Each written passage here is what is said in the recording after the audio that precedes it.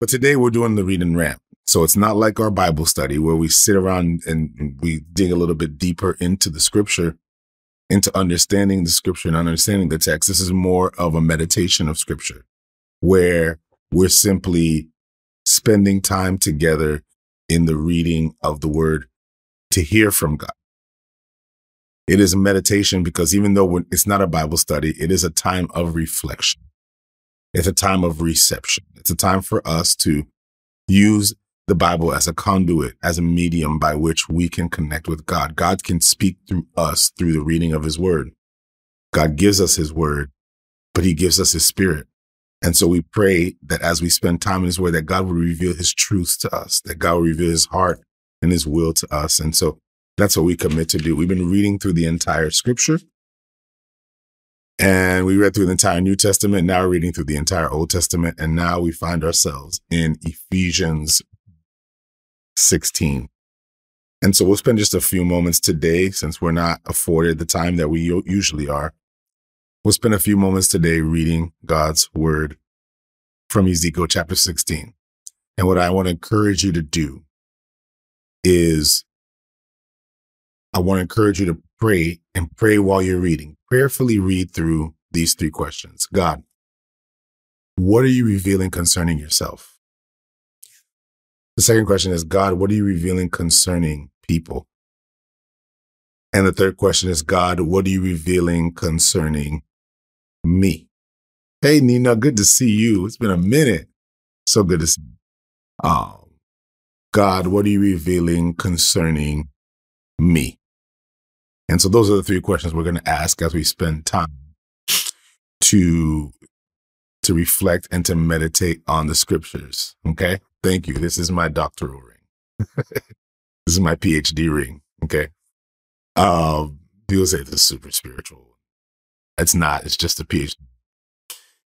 Quick side note, the ring that you see on my index finger, for those of you who knew me years ago, giving you just a heads up before we read, for those of you who knew me years ago, you would know that I was about 80 pounds heavier than I am right now. It's not a signet ring. Stop it, Jason. But I was about 80 pounds heavier than I am right now. And so this ring was the ring that my wife gave me. And again, I can't hold on to this ring anymore. And so I stopped wearing it on my ring finger because it just wouldn't stay on my ring finger, but it stays on my index finger. And so I just put it on my index finger. So I still hold on to that ring. So when people ask, well, why are you wearing a ring on your index finger? You guys, don't over spiritualize everything. It's all, I know it looks kind of cool. It's like, oh, he's got a ring on his index finger. That's really the only reason. And now I have a replacement ring on my ring finger. And it's actually a silicone ring. It's a replacement ring on my index finger. Just to make sure people know, hey, this guy's married. But I never wanted to let this ring go. And so that's why it's on my index finger. So there you go. It stays. It stays here. Okay. And so, yeah, so there you go. And again, people are always looking for something like, oh my gosh, he's wearing all this stuff and it all has all these really, it's nothing. Each one has a practical reason for why it exists. This right here is actually a band. And in this band, I made a donation to an organization that saves girls, young girls in India and Africa due to child trafficking. And inside of this band is the name of the girl that was attributed to my donation. So there you go. You got that. And then anyway, each one has a meaning. And that's the only reason why I wear them. So there you go. This was a donation. Most of these bands are just donations that I've given to organizations, and they just gave me a band. So I just put the band on. It's just a nice little reminder of that. That's it. Anyway, I don't know why I felt like I had to say that. But anyway, just don't want you guys distracted and all that. But that being said, let's just read the word. We're in Ezekiel chapter 16. I'm going to pray for us to get started, and then you guys can read along with me and pray along with me as well. Father, I thank you for this time. Father, even in these few moments that we spend in the reading of the word, I just pray that you would reveal your truth to us. Bless us today, Lord, that we would receive from you. We pray for your wisdom, your insight, your spirit that illuminates our understanding of who you are. And so that's what we ask of you to do, Father, Lord, simply just to attune our hearts to yours. And Father, shape us even as we read this, Lord. Convict us, correct us, encourage us, exhort us, Lord, as we read your word. And we say that in your name. Let's get right to it. Ezekiel 16 says this, "Again, the word of the Lord came to me, saying, Son of man, cause Jerusalem to know her abominations. And say, Thus says the Lord God to Jerusalem, your birth and your nativity are from the land of your father was an Amorite, and your mother was a Hittite. As for your nativity, on the day you were born, your navel cord was not cut, nor were you washed with water to cleanse you. You were not rubbed with salt, nor rubbed with swaddling cloths. No eye pitied you to do any of these things, for you have compassion. To have compassion on you, but you were thrown into the open fire, when you yourself were loathed on the day you were born. And when I passed by you and saw you struggling in your own blood, I said to you in your own blood, live. Yes, I said to you, live in your own blood. I made you thrive like a plant in the field, and you grew, matured, and became beautiful. Your breasts were formed, your hair grew, and you were naked and bare. When I passed by you again and looked upon you, indeed, your time was the time of love. So I spread my wing over you and covered your nakedness. Yes, I swore an oath to you and entered into a covenant with you, and you became, says the Lord. Then I washed you in water. Yes, thoroughly washed off your blood and anointed you with oil. I clothed you in embroidered cloth and gave you sandals of badger skin. I clothed you with fine linen and covered you with silk. I adorned you with ornaments and put bracelets on your wrists and a chain on your neck, and I put a jewel in your nose, earrings in your ears, a beautiful crown on your head. Thus you were adorned with gold and silver, and your clothing was of fine linen, silk, and embroidered cloth. You ate pastry of fine flour, honey, and oil. You were exceedingly beautiful and succeeding to royalty. Your fame went out among the nations because of your beauty, for it was perfect through my splendor, which I bestowed on you, says the Lord God. But you trusted in your own beauty, played the harlot because of your fame, and poured out your harlotry on everyone passing by who would have it. You took some of your garments and adorned multicolored high places for yourself and played the harlot on them. Such things should not happen nor be. You have taken your beautiful jewelry from my gold and my silver, which I had given you, and made for yourself male images and played the harlot with them. You took your embroidered garments and covered them, and you set my oil and my incense before them. Also my food, which I gave you, the pastry of fine flour, oil, and honey, which I fed you, I set it before them as sweet incense, and so it was, says the Lord God. Moreover, you took your sons and your daughters, whom you bore to me, and these you sacrificed to them to be devoured. Were your acts of harlotry a small matter, that you have slain my children and offered them up to them by causing them to pass through the fire? And in all your abominations and acts of harlotry, you did not remember the days of when you were naked and bare, struggling in your blood. Then it was so. After all your wickedness, woe to you, says the Lord God, that you also built for yourself a shrine and made a high place for yourself in every street. You built your high places at the head of every road and made your beauty to be abhorred. You offered yourself to everyone who passed by and multiplied your acts of harlotry. You also committed harlotry with the Egyptians, your very fleshly neighbors, and increased acts of harlotry to provoke me to anger. Behold, therefore, I stretch out my hand against you, diminished your allotment, and gave you up to the will of those who hate you, the daughters of the Philistines, who are ashamed of your lewd behavior. You also played the harlot with the Assyrians because you were insatiable. Indeed, you played the harlot with them and still were not satisfied. Moreover, you multiplied your acts of harlotry as far as the land of the traitor Chaldea, and even then you were not satisfied. How degenerate is your heart, says the Lord God, seeing you do all these things, the deeds of a brazen harlot.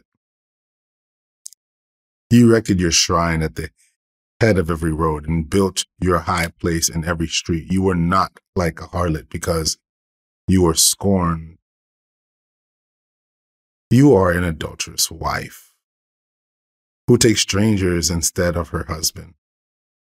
Men make payments to all harlots, but you made your payments to all your lovers and hired them to come to you from all around for your harlot. And the opposite of other women in your harlotry, because no one solicited you to be a harlot. In that you gave payment, but no payment was given to you. Therefore you are the opposite. Now then, O harlot, hear the word of the Lord.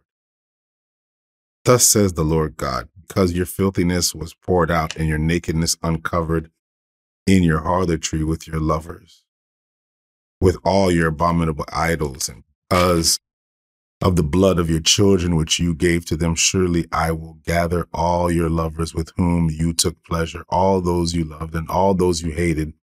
I will gather them from all around against you, and I will uncover your nakedness to them, and they may see all your nakedness. They will judge, and I will judge you as a woman who break wedlock or shed blood are judged. I'll bring blood upon you in fury and jealousy. I will also give you into their hand, and they shall throw down your shrines and break down your high places. They shall also strip you of your clothes and take your beautiful jewelry and leave you naked, and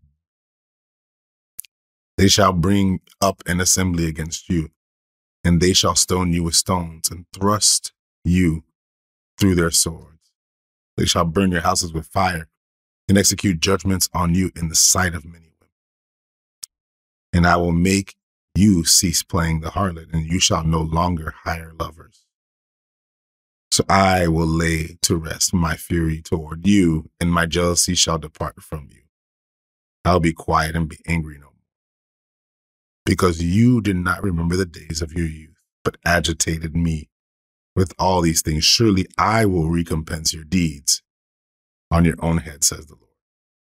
And you shall not commit lewdness in addition to all your abominations. Verse 44, indeed, everyone who quotes Proverbs will use this proverb against you, like mother, like daughter. You are your mother's daughter, loathing husband and children. And you are sister of your sisters, who loathe their husbands and children. Your mother was a Hittite, and your father was an Amorite. Your elder sister is Samaria, who dwells with her daughters to the north of you, and your younger sister, who dwells to the south of you, is Sodom and her sisters. You did not walk in their ways, nor act according to their abominations, but as if they were too little. You became corrupt, more corrupt than they in all your ways. As I live, says the Lord God, neither your sister Sodom nor her daughters have done as you and your daughters have done. Look, this was the iniquity of your sister Sodom. She and her daughter had fullness of food and abundance of idleness. neither did she strengthen the hand of the poor and needy. And they were haughty and committed abomination before me. Therefore I took them away as I saw fit. Samaria did not commit half of your sins, but you have multiplied your abominations more than they, and have justified your sisters by all the abominations which you have. You who judge your sisters, bear your own shame also, because the sins which you committed were more abominable than theirs. They are more righteous than you. Yes, be disgraced also and bear your own shame, because you justified your sisters. When I bring back their captives, and the captives of Sodom and her daughters, and the captains of Samaria and her daughters, then I will also bring back the captives of your captivity among them, that you may bear your own shame and be disgraced by all that you did when you comforted them. When your sister Sodom and her daughters return to their former state, and Samaria and her daughters return to their former state, then you and your daughters will return to your former state. For your sister Sodom was not a byword in your mouth in the days of your pride. Before your wickedness was uncovered, it was like the time of reproach of the daughters of Syria and all those around her, and the daughters of the Philistines, who despise you everywhere. You have paid for your lewdness and your abomination, says the Lord. But thus says the Lord God, I will deal with you as I have done, who despise the oath by breaking the covenant. Nevertheless, I will remember my covenant with you. In the days of your youth, I will establish an everlasting covenant with you. Then you will remember your ways and be ashamed when you receive your older and your younger daughters, for I will give them to you for daughters, but not because of my covenant with you. And I will establish my covenant with you, then you shall know the Lord, that you may remember and be ashamed, and never open your mouth any more because of your shame, when I provide you an atonement for all that you have, says the Lord. I'm going to stop right here, only because we're not afforded the time that we usually afforded. And so I'm just reading chapter 16. It's a tough chapter to just sit there and just go, okay, well, that's all we're going to read. But it's a powerful chapter in that it points to the dimensions of God's wrath towards the children of Israel. At the center of the story, we find the children of Israel. And the children of Israel, as you notice, have a very complex history, very complex, complicated history. It's a nation that was born without being instituted. It was a nation that was born outside of its own land. I mean, think about it. Israel's a nation that became a nation inside of another nation. Israel never had a good start. Israel never had a good start because those who preceded them, their ancestors, moved from their land to Egypt. And it was there that they grew. It was there that they multiplied. And so, of course, Israel, because the nation itself was birthed in a very complicated way, in a very diluted way, Israel finds itself still seeking it. Israel never belonged in Egypt. They became slaves there, indentured servants. They worked there, built someone else's as slaves. And then, of course, Moses, who hears from God as a prophet, leads them out of Egypt and back to the land that was promised to them. So they leave the land that the nation was born in, right, from from not from the end of Genesis, when Jacob, whose name was changed to Israel, who birthed 12 sons in a very complicated family. These 12 sons go to Egypt as a result, of course, to flee the drought and the famine. They get to Egypt, they stay there, and those 12 sons become 12 families. Those 12 families become 12 tribes. And those 12 tribes together become a nation of people who don't belong. Moses, who was born, and Moses, who was then adopted. He was adopted at Pharaoh's house. Moses, who was taught in Pharaoh's house, who was trained in leadership and in war. Moses went into exile, came back, returned after having an encounter with God, and took the children of Israel along with him. We've read the story. We spent a long time journeying through it. And then from there, we see now the children of Israel navigating through the wilderness, navigating to a land that none of them knew.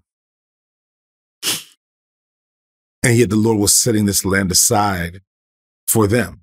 Why am I bringing all this up? This is important.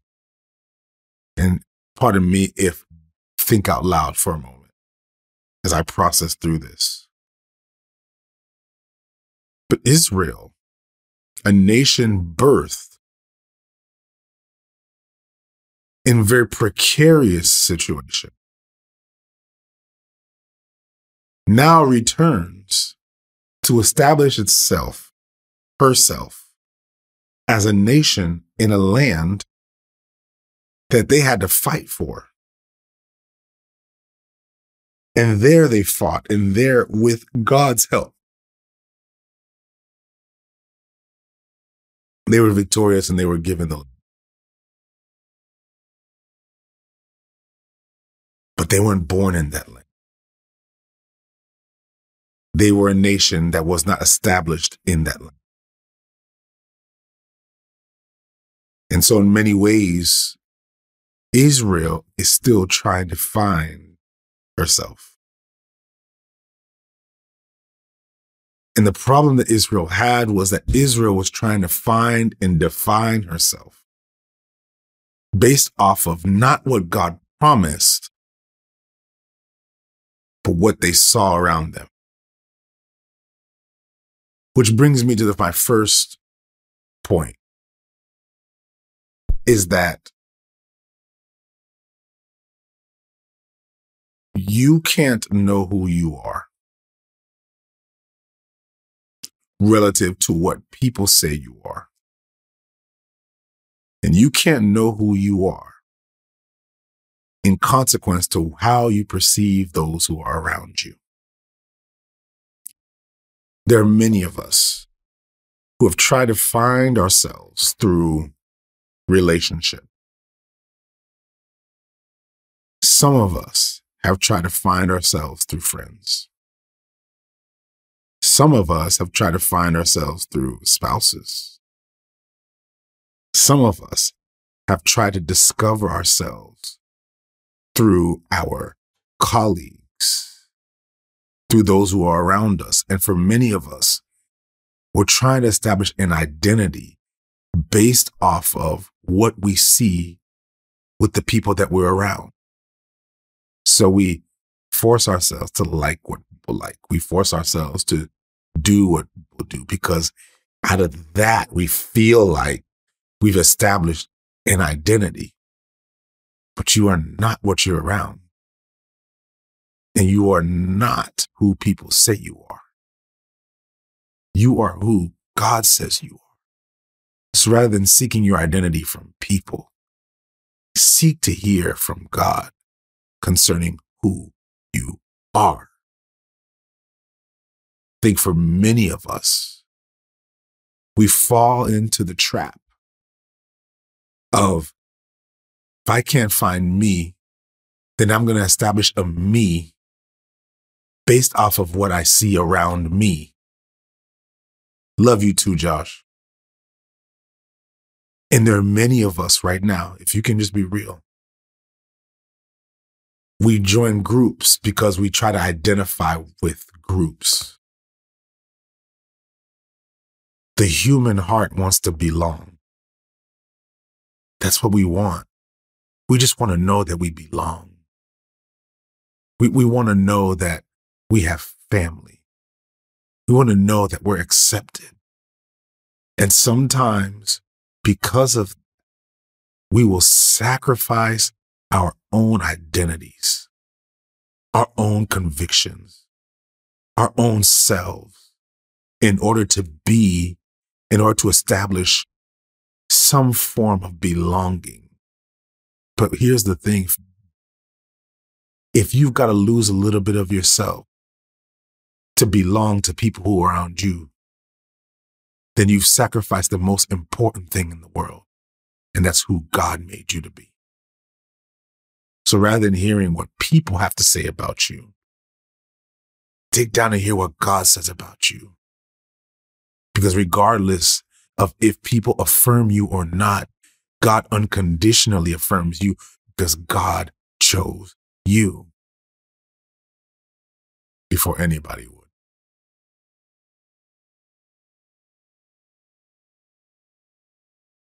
This is Israel. Israel was loved by God. From the beginning, loved by God. From the beginning, chosen by God. Israel was pulled out of the mud. Israel was like the abandoned child, born in a precarious situation. Israel is the one who was born and still had its umbilical cord. Israel was born, had no mother. Israel was born, but had no identity. And yet God takes these people, chooses them for an incredible calling, y'all. Like this is crazy when you think about it, is that these people are not a people of wealth. These are not a people of renown. These people got nothing. Nothing. And yet God chose them. He chose them from Abraham, kept his promises with them. And it was in Mount Sinai in Exodus that God made a covenant with. He said, I will be your God and you will be. Why is that so important, y'all? Because Israel's identity was not determined by culture. Thanks so much, Tanya. Israel's identity was not determined politics. Israel's identity was not, no one did for Israel what God did for Israel. No one cared for Israel. But God chose Israel, navigated through the wilderness with Israel, dealt with Israel and all of Israel's brokenness, and still called Israel and said, I will be your God, you will be my people. And the image of that is marriage. He made a covenant with Israel.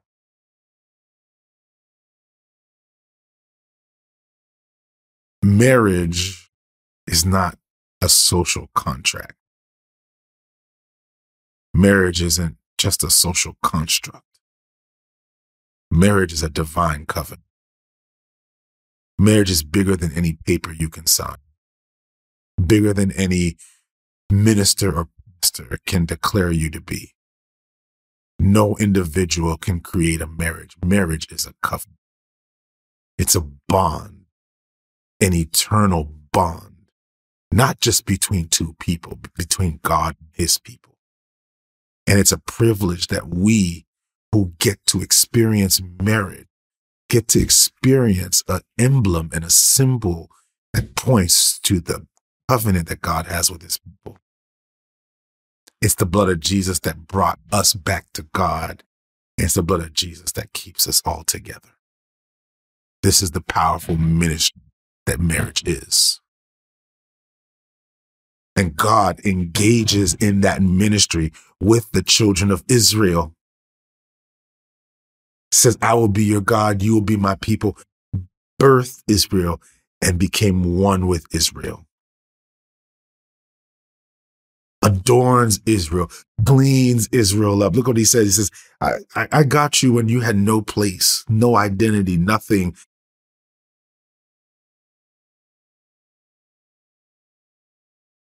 Washed her, clothed her with embroidered cloth. You want to know why marriage hurts?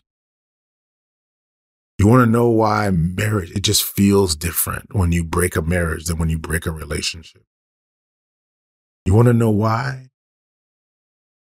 Because the scriptures tell us that the two become one flesh. So when all of a sudden there's a break in marriage, there's a oneness that now has been fractured. You've lost a piece of yourself.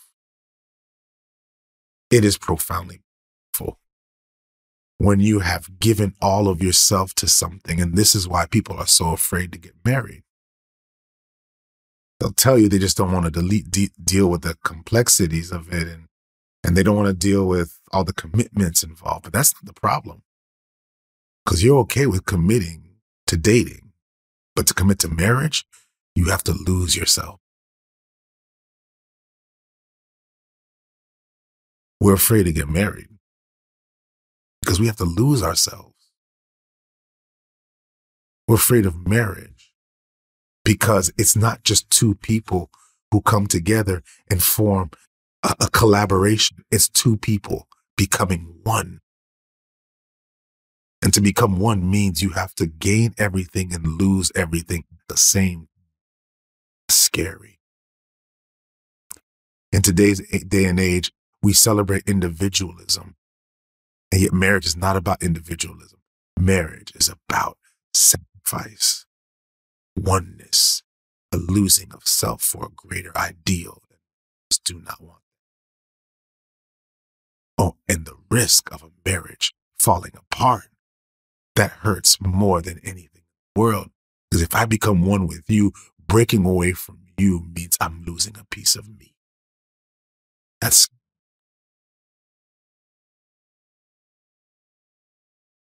And these are the risks that we take when we go into marriage. This is the belief and the faith that we step into when we go into marriage. I'm sorry if I go on this little mini rant, but fam, let me tell you something right now. If you're not ready to lose yourself in your marriage, then you're not ready.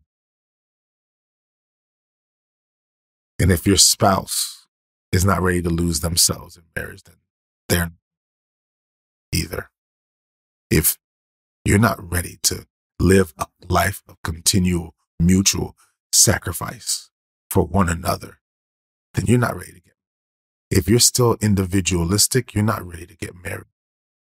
Because the moment it gets hard, the moment it gets difficult, the moment it gets uncomfortable, you're going to end up choosing you and what makes you comfortable over the covenant that you made with your spouse. Here's the thing.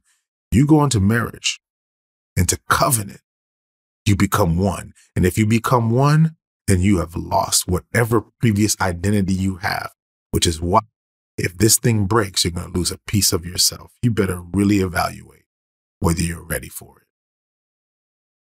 And in today's day and age, we made marriage a contract. We made marriage a piece of paper. We made marriage that. And yet marriage is something you cannot separate. God cannot separate himself from Israel.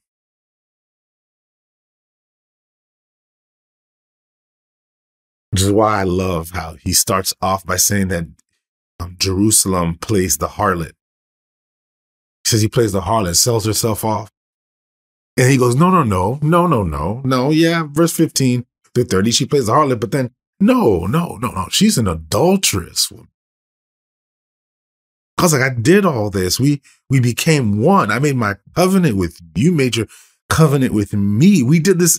We did this at Mount Sinai. And then now you're giving yourself up. No. That's not harlotry. That's adultery. That's why in verse 30 he says, no, you're not a harlot. You're an adulterous wife who takes strangers instead of her husband.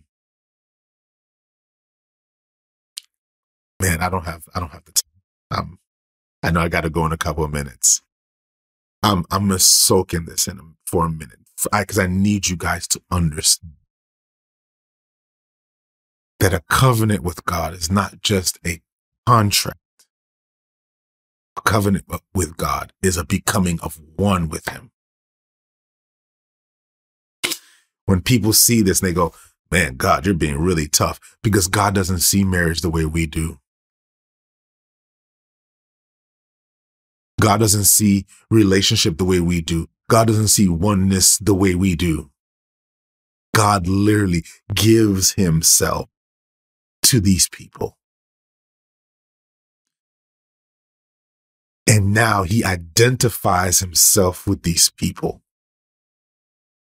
He is them. They are him. So for Israel then to sell herself is an offense to the identity of God. Because Israel is saying, I want to be something else. And God's like, I'm not that. No, I want to do me now, but that's not who I am. And rather than being a harlot, because at least a harlot sells herself and makes money doing it, Jerusalem is an adulteress. She's giving money to be with someone else, sacrificing everything to be with that person, letting go of all the covenant and the promises that were made.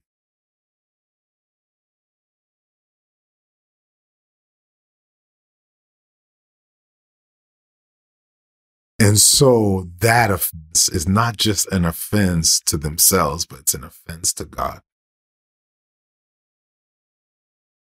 And it's funny because what does God do? He says, I'm going to expose you. That's all he says. He says, I will expose you. I will gather them from all around against you, and I will uncover your nakedness to them. God's revenge is just exposing who they are. Whew, I'm done. I'm going to just close it right here. You know what's powerful about this text is God's revenge is to let those that she's committing adultery with see who she is. Who is she? She's God's child. I don't have enough time to break it down, but this is what the Lord is really speaking into me about. Because the way God gets them, he's like, I'm going to play. Here's going to be how I get you. I'm going to get you back by letting them see me and you.